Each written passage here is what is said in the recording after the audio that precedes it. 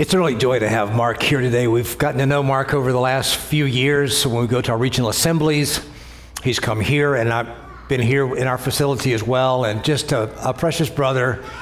Just, his character just commends itself and himself to us. Just a humble man, loves Jesus, but when he talks, and when he talks about things, he's also a very smart man. You can just see that, but it's not one of those showy things. He just gets it, speaks well, and just appreciate him, appreciate his friendship over the years. Mark studied at Taylor in Indiana, and then went to Southern Seminary in Kentucky, and then he's been a pastor at Christ Covenant Church in Winona Lake for 11 years, been the lead pastor there for 3 years. Some of you will remember Larry and Gladine McCall. They've been here several times. Larry started the church, and now Mark has taken the lead in that and is doing a marvelous job. So it's in our region of churches in Sovereign Grace. So we're together often and in relationships, and just a delight to have him. Please welcome Mark as he comes to bring God's word to us. Well, thank you for that kind introduction. I'm going to pray for us as we get ready to open the word, and then we will dive in. All right, Father in heaven, thank you for the gift of the scriptures. Thank you that you are a God who speaks, who has not just left us merely with the creation to look at and to know of your existence, but that you have spoken savingly to us, that you have revealed more of who you are, that you have even shown not just your power and your creativity and your sovereignty, but you've shown your grace, your mercy to us. And thank you most of all for speaking by sending your Son, for speaking through him. We pray even as we read some of his very words to us this morning, that you would speak to us again through them, that you would impress upon us the weight of what we get to hear and the glory of it. I pray that you would give us attentive hearts if we're distracted, that you would give us humble hearts if we are tempted to come pridefully or presumptuously. I pray that you would give us inquisitive hearts if we think that we have it all figured out, but that you would speak to us through your word again, and that we would have ears to hear. And we pray this in the name of our common Savior, Jesus. Amen. Amen. You can open up your copy of the Bible to the very last two verses of the scriptures. Revelation chapter 22. We'll look at verses 20 and 21 here in just a moment. But I wanted to send or express greetings to you from our church way over in the neighboring state of Indiana. We are the only Sovereign Grace church in our state. You at least have two in your state. We're still solo, but trying to plant some churches to start. But we're so grateful to be in partnership with you all as a sister church, even from one state away. We're thankful for growing partnerships like our region, which we pool funds together in as a church, is even helping send one of our members to the Pastor's College this upcoming year that Merrick has just been at. And so thank you for your generosity even to some of our shared resources. We're excited for youth camp. I know some of our students get together with some of yours. Even my son gets to come to that this year. So we're increasingly excited to see bonds growing in our churches. Side note, this has nothing to do with the sermon. I'm very impressed with your slow clap up to like a crescendo to welcome people. We'll have to teach our church how to do that. That was great. So kudos on that. I don't know if you do that a lot or if this was just a big anomaly or something, but that was nice. All right. I was reading an article several months ago by a man named Ron Charles. He was writing in a newspaper, and he was writing about the closing words of books, which I don't know if some of you have ever had this experience where you've invested tons of time in reading through a book, and you come to the last page of it, and you read those final words, and they have this deep impact on you. But he was trying to describe how that happens, and this is what he said as we come to these last words of the Bible. This is what he said, just more about those closing words in general. He said, "There are some stories that conclude with such gracefully calibrated language that we close the back cover and feel physically imprinted, as though the words were pressed into us by a weight we can hardly fathom." I don't know if you ever had that experience before. I think I have. And even if I don't remember the specific words, I remember the experience of them, of coming to a close of a book and being like, whoa, like however that was just said or whatever just happened in that last sentence or that last paragraph had this deep impact on me. And this morning, I mentioned that because we're coming to quite literally the closing words of the Scriptures, the very final words of God's revelation to us in the Scriptures. And this is the culmination. These two verses that we're going to look at this morning is the culmination of thousands of years of God speaking in the Scriptures, of Him revealing Himself from Moses on through these words. This is a culmination of dozens of authors who by the Spirit have recorded the Scriptures for us. This is the culmination of all of that. And what the question for us to ask as we come to this ending of Scripture is, what does this divine author intend to imprint upon us? Like, what are these gracefully calibrated words that He wants to imprint upon us? Not as some abstract weight that's pressing in our hearts, but as the Godhead, as the Father, Son, and Spirit. What is He wanting to impress upon us with these last words of the Scriptures? And so I want to read these last two verses for us and with you, and then walk back through them and see what the Spirit would have to teach us today as we read these closing words of the Bible. You've probably heard these many times. If you haven't, welcome to the very end of the Bible. We're going to read these last two verses, Revelation 22, verses 20 and 21. So the Apostle John, under the inspiration of the Spirit, concluded the Scriptures by writing this. He who testifies to these things says, "Surely I am coming soon." Amen. Come, Lord Jesus. The grace of the Lord Jesus be with all. Amen. Amen. This is the word of the Lord. If this text speaks anything to us, I would summarize it this way, just this short statement, and then we'll unpack it. If it speaks anything to us, I think it's this message: it is to yearn for Christ's return.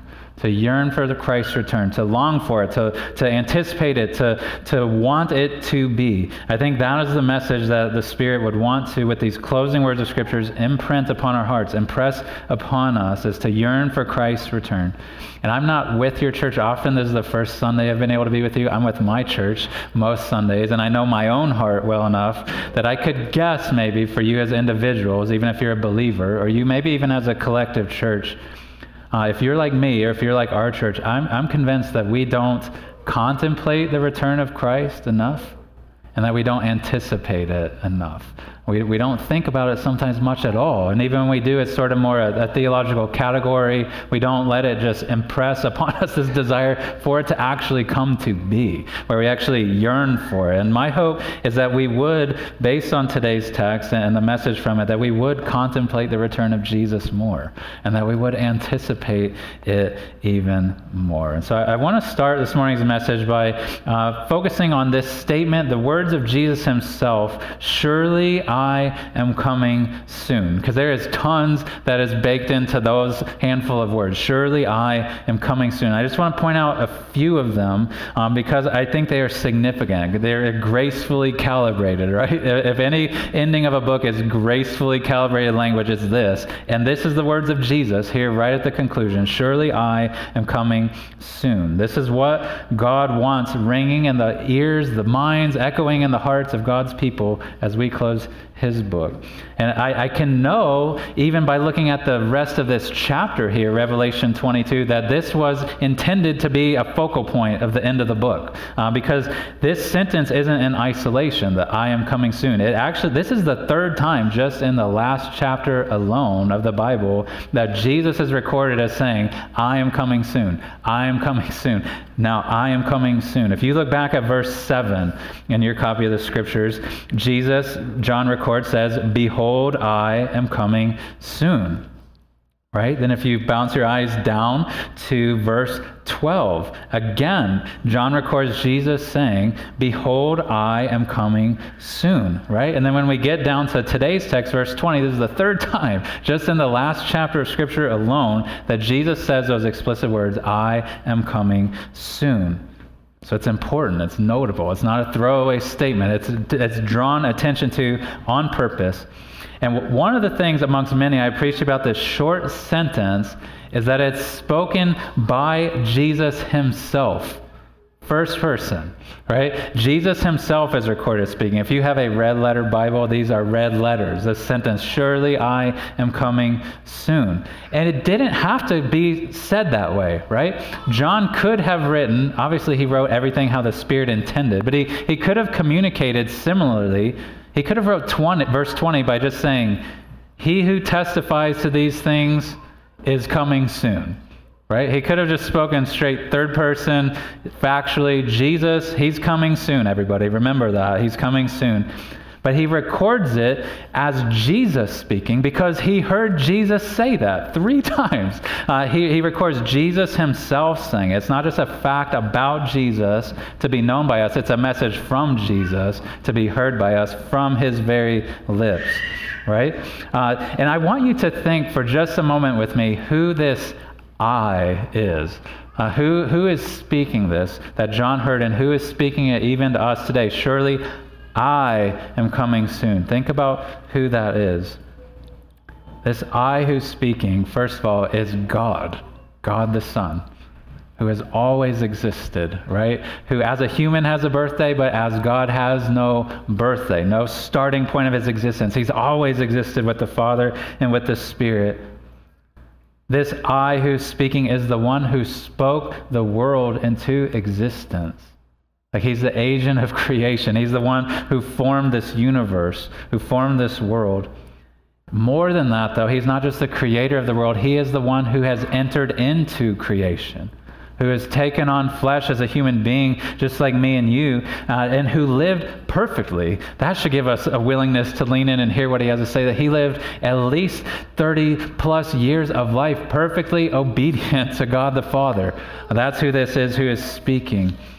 More than that, this I who's speaking is the one who performed miracles while he walked this earth and who continues to even from heaven today. This I who is speaking is the one who died upon the cross for our sins, who though he was innocent and deserved no judgment, deserved no death, took our sin upon himself, bore it for us, and suffered the wrath of God in our place. That's who's speaking this. But note, though he died, he is still speaking. Right? Not just metaphorically or figuratively. He actually has vocal cords that said this. Like, surely I am coming soon, because the one who is saying this was raised from the dead, never to die again. That he didn't just stay in the grave. God, the Father, raised him back up in power. And this one who says, I am coming soon, is now the one who has ascended to heaven, quite literally was lifted up off of this earth. And at this very moment, as we sit here this morning, as you sit here every Sunday morning, he is sitting at the right hand of God the Father right now. Like, that's the one who says this, I am coming soon. And this is the one, if you could have the veil between heaven and earth peeled back right this moment somehow, like John in this glorious book of the Bible did, got a vision of heaven. If you could see right now where Jesus is and what is happening, you would see throngs of angels worshiping him and human beings, those who are dead in Christ worshiping him. Yet in all of that, he pauses somehow, and John hears this. Jesus communicates to him, surely I am coming soon. Even as he's being worshipped and receiving all this glory and praise, he speaks for John to hear and now for us to hear, to remind us, I am coming soon. So that alone should make you listen to him. It's like to know when he speaks, you should want to hear what he has to say. And what he finishes the scripture saying is, surely I am coming soon. And I love how he says that and how John records it, because what Jesus is saying is he is saying that he himself will return to earth. Not that he's going to send somebody else, right? Jesus loves sending people. If you've read through the scriptures, you know Jesus he delights in sending other people to do things for him, right? He sent, even in this very book of Revelation, he primarily sent an angel to John to show him things, to teach him things, to reveal things to him. So he would send angels. Jesus sent apostles out to the nations, right? Like that was a great commission. He sent them out. He didn't just stay on earth. He sent them out. He has sent even the Holy Spirit to us. As individuals and as churches, he has sent him to us. Like Jesus loves to send. He delights in it. He revels in it. But when it gets to the end of the Bible, he tells us what he's going to do, that he is going to come back. Not just send an agent, not just send an ambassador. He says, I am coming soon. Not look out for my messenger. I am coming soon. And there's a huge difference between somebody sending somebody on their behalf and them coming themselves, isn't there? There's a significant difference in that. And there's a scene that lodged in my mind almost 2 decades ago now. Back in 2003, there was a war going on in Iraq, and many of our soldiers were over there. Some of my cousins, I think, even at the time, were serving there. Maybe that's why this lodges in my memory.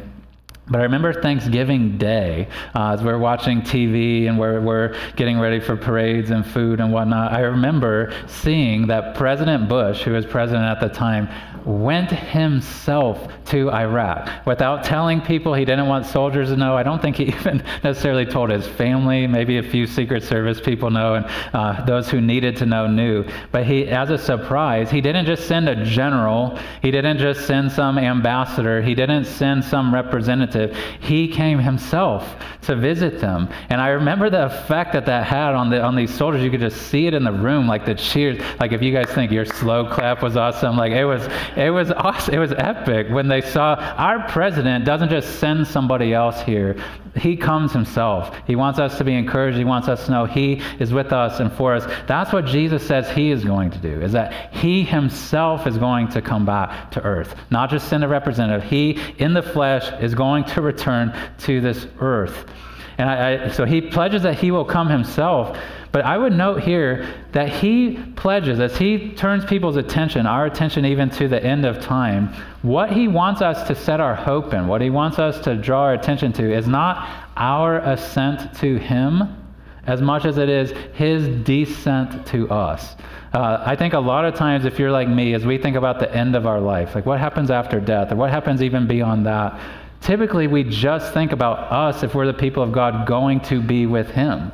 We get to enter into heaven, and it's like we imagine that's all it will ever be, that we'll just be in heaven with God forever. But John is reminding through the words of Jesus that our great hope as human beings is not just that we will ascend to be with him, although we will if we're united with Christ, but someday, some glorious day, he is going to descend to be with us. Like our great hope isn't just that we will get to escape earth somehow and rise to heaven, although we will, but our great hope is that someday Jesus will come from heaven to earth, bringing heaven with him back here, right? That is what John sets the hope of readers on. That's what Jesus sets the hope of us on as his people. And this is so important because I don't think we often pause and think about this. Jesus becoming a human being was not just a temporary assignment, like a 33-year assignment to earn a righteous record, die in our place, be raised, and then like cease to be a human, right? Jesus, when he entered the womb of Mary, became a human once and for all. He still is to this day. He always will be a human being with us. And as God, he didn't cease to be God, right? He never will cease to be God. So as God, he had this longing and still has this longing for heaven, to be with his heavenly Father, to be in that domain. He longs for heaven, but think about this. As a human being right now, does Jesus not also have a longing for earth? Right? Like often we just think he had this longing to ascend to heaven, end of story. But he is also a human being who has a longing to be on a physical earth with fellow human beings who have bodies and who eat and drink and sing and dance and do all these. Like he has a longing as a human to be on earth again. And that is expressed in this. It was a homecoming of sorts for him to ascend to heaven, to return to the presence of God the Father. That was a homecoming. But it will equally be a homecoming for him when he descends from heaven, bringing heaven with him them down to a new earth. That will be a homecoming very similar. He longs for both, and in the new earth, heaven and earth will be merged. And Jesus as God and Son will get to live forever with his Father, with his people. That is a glorious thing, not just that we get to ascend to him, but that he will descend again to us once and for all. And when he says, surely I am coming soon, there is a ton of things that are packed into that we should associate with that, things that will happen, things that will take place. I want to make sure we know at least a few of those. I'll just briefly mention these. What is going to happen? When he says, surely I'm coming soon, there's a lot of things that will take place. And we know these from Revelation, we know these from the rest of the scriptures. First, when Jesus returns, when he comes back, like he says he will, one thing to know is that the dead will be raised. Every single human being who has passed before that return, including maybe me and you, if Jesus tarries in heaven, will physically be raised from the dead. We'll be given back our bodies, never to have those bodies taken again. So the dead will be raised just like Jesus was raised. Second thing to note is that Jesus' enemies will be judged and will be destroyed. We'll all be judged, but his enemies will be destroyed once and for all. They will be judged, punished, thrown into the lake of fire. But the glorious good news of Jesus' return, of him coming again soon, is that as he returns, another thing is that a new creation will be established. A new creation has been established, but a new world, a new earth will be established when he returns, where there's no death, where there's no suffering, where there's no breaking of friendships, where there's no dysfunction, there's no depression, there's none of these things. A new earth will be established, and Jesus' people will be comforted. Jesus' people will be healed. Jesus' people will be cared for once and for all. There are such powerful images in these last few chapters of the Bible. If you don't usually read these, I'd encourage you to make a regular habit of reading the end of the story, reading the end of the scriptures, because there's these powerful images that John gives us of what will happen when Jesus comes back. He talks about a marriage feast that will be happening, that we just sang about a bit ago. We'll get a little taste of when we take communion together in a bit. There's a marriage feast that he says will take place. He pictures a heavenly Jerusalem coming down from heaven, an actual city where there is no temple, because it won't be needed, because God will be there himself. Jesus himself will be there. Where there is no gates that are closed, because there's no night and there's no danger, there's no risk, there's no threat. He pictures that. He pictures Jesus himself wiping away the tears from the eyes of his people. Those things are going to take place. He talks about a tree of life, or trees of life, like the Garden of Eden, that he says will be eaten for the healing of the nations when Jesus comes back and that new earth is established. And everything in creation is groaning for this. You read Romans chapter 8, the earth is groaning for this, longing for this return of Jesus to come back. Even, I would suggest this, even saints in heaven right now are longing for this return of Jesus, because they don't have their bodies right now like we do. They are longing to be raised physically from the dead and to be back on the earth with God, with his people. It is a longing even of the saints in heaven for Jesus to return, not just for people living here, but even those that are in heaven. And Jesus guarantees it here in today's text, doesn't he? He says, surely I am coming soon. Surely I am coming soon. I so appreciate that he doesn't make qualifiers. He doesn't make, surely I will come if this happens or that takes place. He just says it as a fact. Surely I am coming soon.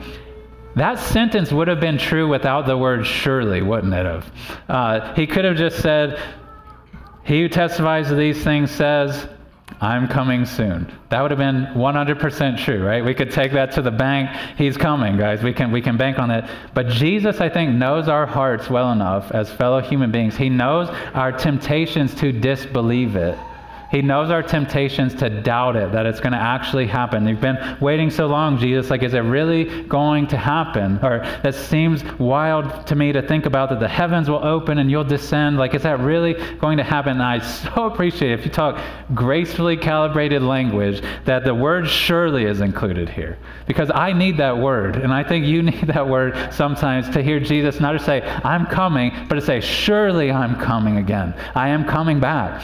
And reading this text, it made me remember just a funny thing in our little family back at Advent time. This past Christmas, we were reading this devotional book that had this certain rhythm to it as we would read Old Testament texts and prophecies about Jesus and how God's people interacted with that. There was this rhythm, and at the end of every little reading, it would have this rhetorical question. It was set in a poem, but all you need to know is the question was like us asking God, will you come back to stay? And it was supposed to be like a pregnant pause, like you say that question day after day after day, like building, like, are you really going to come back, God? And our little son, Charlie, who's down in the kids class right now, about like maybe day 3 or 4 or something, for whatever reason, because he likes to make people laugh. When he had gotten, hey, okay, this is going to be a normal question, will you come back to stay? He just blurted out for some reason, he went, yeah, like that. We just all started laughing, and so it fed the animal there. So like every day when we would read that for like the next 20 days, when we would say, will you come back to stay? We'd all kind of look over at him and he would say the same thing, yeah. And I think that's humorous. This, in a serious way, this surely I am coming soon, is Jesus saying, yeah, like I am coming back. Like it's not just a fact, like I am doing it. I want you to hear me tell you, surely I'm coming back. Like, don't doubt it, don't disbelieve it. I am coming back. And we need that word because we doubt it, we disbelieve it. We're tempted with sufferings to think this is not true. And Satan would love to tempt us to think this isn't going to happen. And hear that word surely. Like, Jesus is going to come back. He said that, not John, not me. Jesus says that, surely I am coming. He guarantees it. And he says, soon he's coming. I'm going to let your pastors counsel you about what that means with end times and things like that. I'm not wading into that. But one thing I will say, I appreciate that word is in here because it clarifies, at least for us, that in the mind of God, there is a day that he's returning. It may not feel soon to us. It may not feel like it's coming on time, but there is a day set. There's a countdown clock, even if it's metaphorical in heaven, even if it's just in the mind of God the Father, there is a day, there is a time, there's an hour, there's a second where Jesus will come back. It's not just he's made this promise and is waiting to figure out when it'll happen. He has said it will be, and he knows when it will be. And so we can take great hope and solace in that Jesus says, I am coming soon. But the sentence, the verse, the scriptures don't end there with Jesus. It doesn't end with red letters, the surely I'm coming soon. There's more black letters, right? What John says next is what our response should be, and what I would want your response to be to this text. Is he says, Amen. Come, Lord Jesus. That's the expression of John's heart. Amen. Come, Lord Jesus. This is not just a intellectual, like, yep, check that box, I believe you're coming back, move on to the next thing. When he says this, I don't know if you think much when you say the word amen, like at the end of a prayer, or when we're singing, or when somebody says something, like, and you just really resonate with it. We say amen a lot, and we don't always think what it means. But the basic gist of what amen means, when you see somebody like John write this, or you see it in the scriptures, is essentially like a yes, like I agree with that, or even more developed a let it be so, like yes, like please let that come to be. I believe that, let it actually happen. It's not just like, yep, like I agree, it's an amen, like yes, let that be. And John has this response to hearing Jesus say, surely I am coming soon, that he has an eagerness for it to happen. He has a yearning in his heart for it to be, not just a belief that it will be, but a yearning for it to be true. Amen. Come, Lord Jesus. And that should be the response of every Christian. When we hear this, surely I am coming soon, Our responsive heart should be, no matter what season we're in, no matter what the state of our life in, as if we feel it's in shambles or we feel like, no, God is forming this together really nice. Whether we're young, whether we're old, whether we're a new believer, whether we've been in the faith decades, every person who's in Christ, who's related to Christ, when we hear him say, I am coming soon, should say, yes, amen, like let it be so. Like, come, Lord Jesus, I want you to return. Whether we're suffering, whether we're in health, whether we're in abundance, whether we're scarcity, whether we're lonely and feel isolated, or whether we're in sweetness of fellowship, the response of every Christian should be, amen, come Lord Jesus. I want you to come back. I long for you to come back. And this little dynamic here in verse 20 of Jesus speaking and his disciples saying, yes, let it be so, is really, in a nutshell, how all of Christian living should be. That when God speaks, when he promises something, when he commands something, even if we're tempted to disbelieve it, even if we're tempted to ignore it, when he speaks something, our response should be, amen, yes. Like, let that be. Bring that to pass. Yes, I'll do that. Yes, I'll trust that. When he speaks, our response should always be, amen. Like, let that be so. I agree with you, Lord. Conform my heart to have the longings you want me to have. Like, I don't want to just be someone who hears, I'm coming soon, and shoulder shrugs and thinks, yep, that's great. Move on to the next thing. I want to think and feel in my heart, yes, amen, let it be so. Come, Lord Jesus. But note that John says, amen, come, Lord Jesus. He doesn't just say, come, Jesus. He calls him Lord. And I want to zero in on that word for a moment, because the return of Jesus will take place. It will take place. But it is only good news. It is only something to long for if you can truly call Jesus Lord. Because for some, his return to this earth is not something that they should be longing for. It is for some in this room, maybe even, his return is not something you should be longing for and praying, yes, bring this about, Jesus. It should be something that makes some of us shudder, that makes some of us be struck with fear, because the return of Jesus will bring judgment as well. There will be reward, there will be blessing that comes to those who are united with Jesus, but there will be a judgment that comes upon once and for all those who are the enemies of Christ, those who've not repented, those who've not turned to him in faith.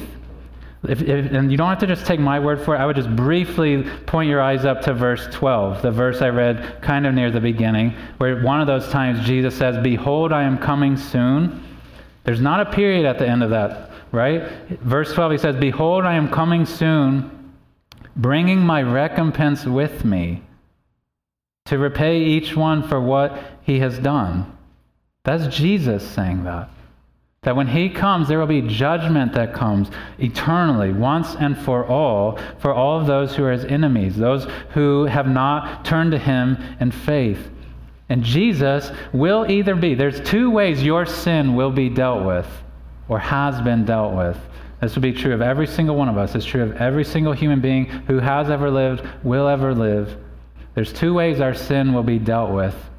One way, which I trust and hope is true for many, if not most of us in this room, is that our sin was laid upon Christ at the cross. That he bore the wrath, the full wrath of God at the cross. He was the bearer of God's wrath for us at the cross. And we have placed our faith in him. We've turned from our sin. We've cast all our hope, all our confidence upon him and what he's done for us. Our sin has been dealt with that way. But if we have not turned to him in faith, if he has not been crucified for us, put to death for us, then the second way that our sin will be dealt with, the other category, is that it will be dealt with once and for all when he returns. That there will be a sealing, there will be a resurrection to judgment, to hell once and for all. God's wrath will come upon us. So Jesus is either the bearer of God's wrath for you on the cross, or he is the bringer of God's wrath for you at his return. Those are the only two options.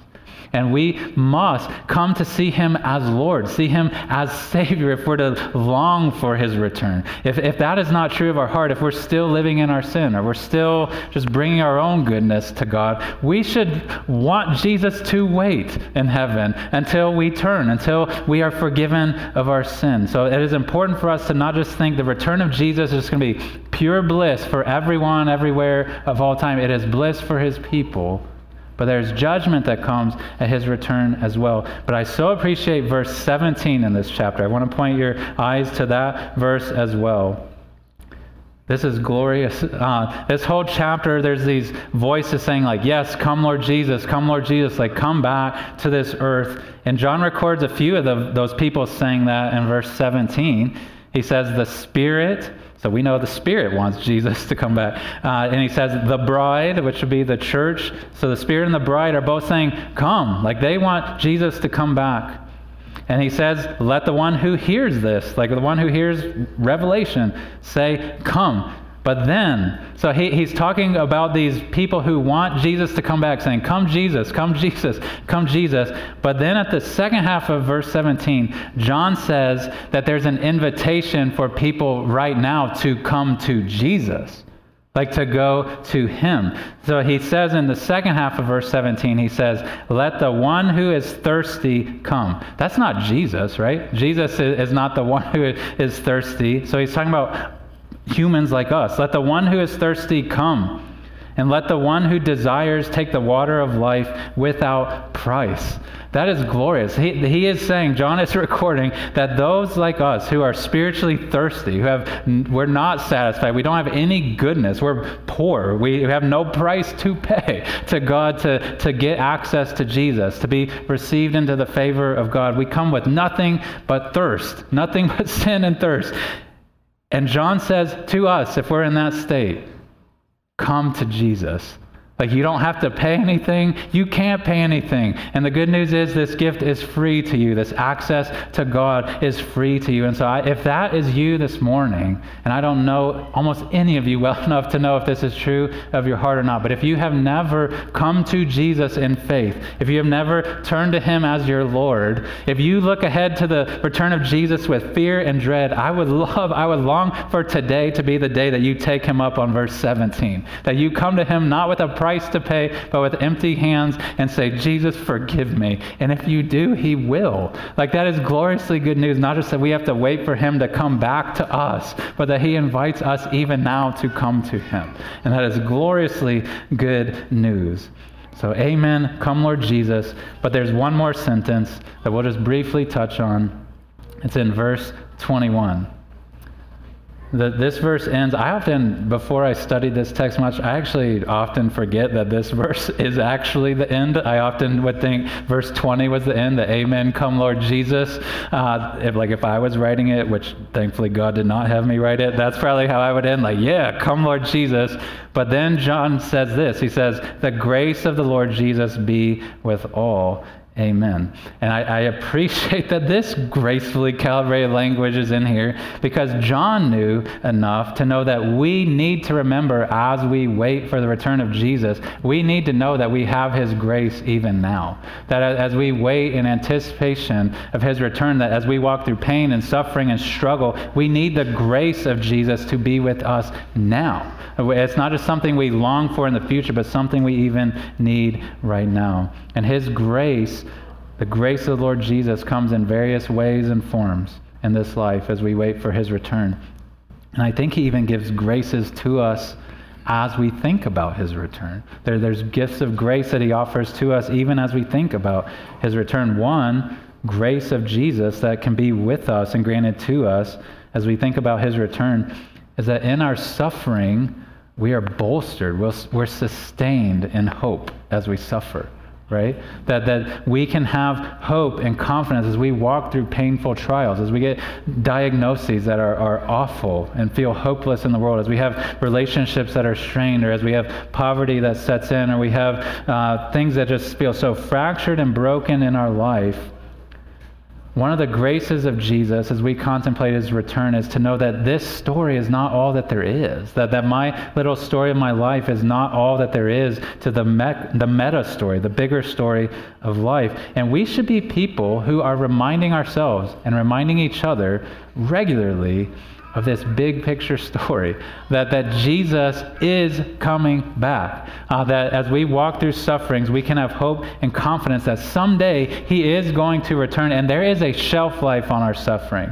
It may be a long shelf life. It may be like those products that are in stores that have like expiration dates like a decade long. You're like, what do they put in there? Like, how is that shelf life that long? It may feel like our suffering has this shelf life that feels eternal, infinite, but it is not. Like there is a shelf life to it. It may be a lifetime, but there is an end to it, and Jesus will return, and someday we will be raised with bodies and walk around and talk and sing and eat and rejoice in the new creation of Jesus. And when we feel the lack of those things now, we can remind ourselves by God's grace of what is ultimately to come.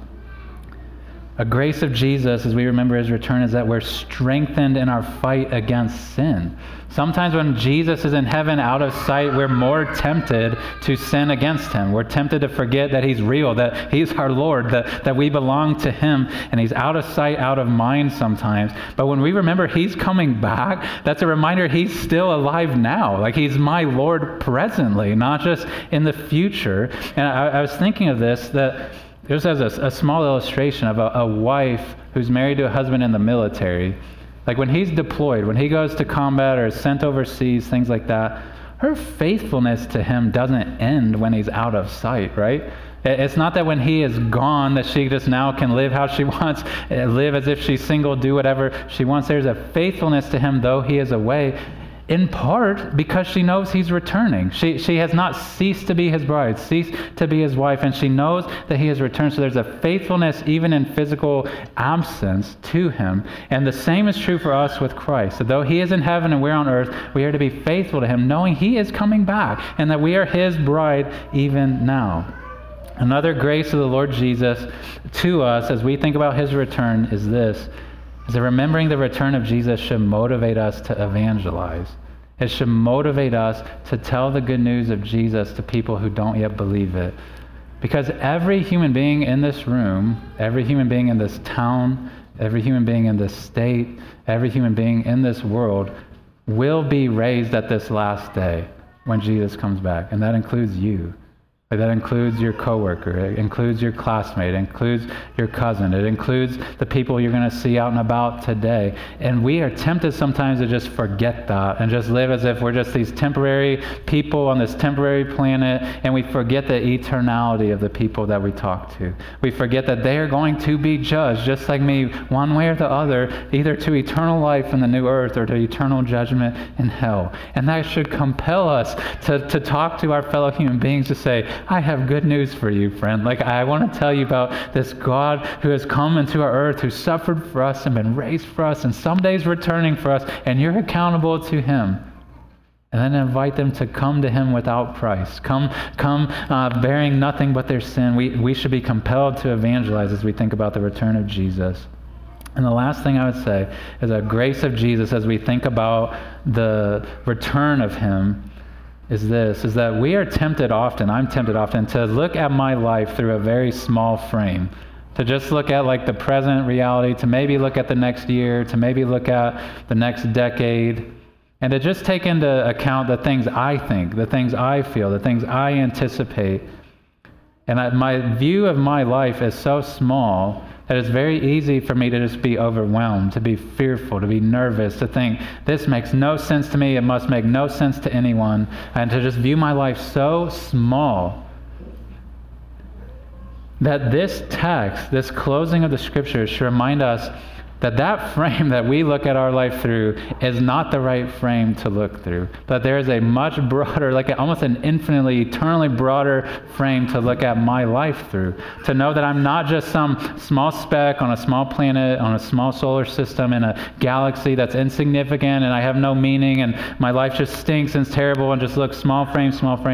But remember, I am an eternal being created by the creator of the universe, bought by Jesus, to belong to my Heavenly Father, and Jesus is coming back for me. And someday I'm going to be raised from the dead and be able to breathe again with lungs I don't ever have to worry getting filled with sickness. And I don't have to worry about cancer. And I don't have to worry about my friends leaving me. I don't have to doubt whether God is for me. Like, we will know those things once and for all. And that frame will be exploded. Like, we will have no more cares and worries. And even now we can remind ourselves of those things. And we can remind ourselves, God sees all of it. Like, he knows all of it, and he is for me, and he is with me, and he is coming back for me.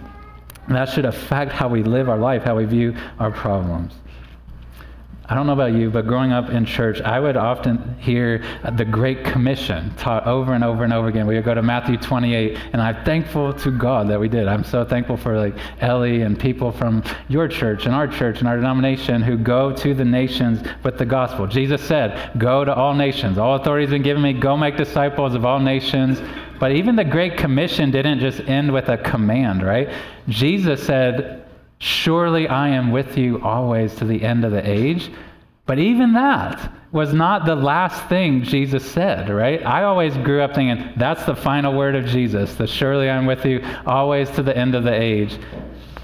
I would suggest to you that we maybe adopt a title for the couple verses we just read today, not of the Great Commission, but the Great Commitment of Jesus. Because Jesus, the last word, the last red letters in the scriptures aren't even I am with you now, but I will come back for you. Like, I will come back to this earth. Jesus has said, I will do that. I will return. He doesn't leave echoing in our minds as the scriptures close, go do this for me, as if he does tell us that. And we do have a responsibility to go. But the very last thing he says to us is what he will do for us. Like, that he is going to return, that he's going to raise us, that he's going to set up this new earth once and for all. And may we yearn for that, brothers and sisters. May we think about it often. May we anticipate it often, and may that be what the closing of these pages of this book, may that be the effect that has upon our heart. May that these words imprint upon our hearts this yearning for the return of Jesus. Amen? Amen. I'm going to pray for us, and we're going to sing. We're going to take communion,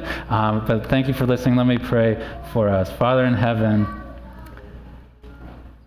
what gloriously good news as we're coming into this morning, as we're starting this week, probably with distractions and cares, anxieties, worries, fears, sincere sufferings, things that we're walking through in our life. We are grateful for this reminder to look to the heavens and to know that the resurrected Jesus is there and that he will return for us. May we think about that often. May we anticipate that often. And God, I revel in the fact that someday all of these brothers and sisters in this room, all of the brothers and sisters from my church, all of the brothers and sisters around the planet now and that ever have been and ever will be raised from the dead with physical bodies, singing, eating, drinking, celebrating once and for all your glorious Son. And we pray that even this morning and what remains, that you would stir in our hearts a fresh love for him, a gratefulness for him, and anticipation for his return. And I pray this in his name. Amen.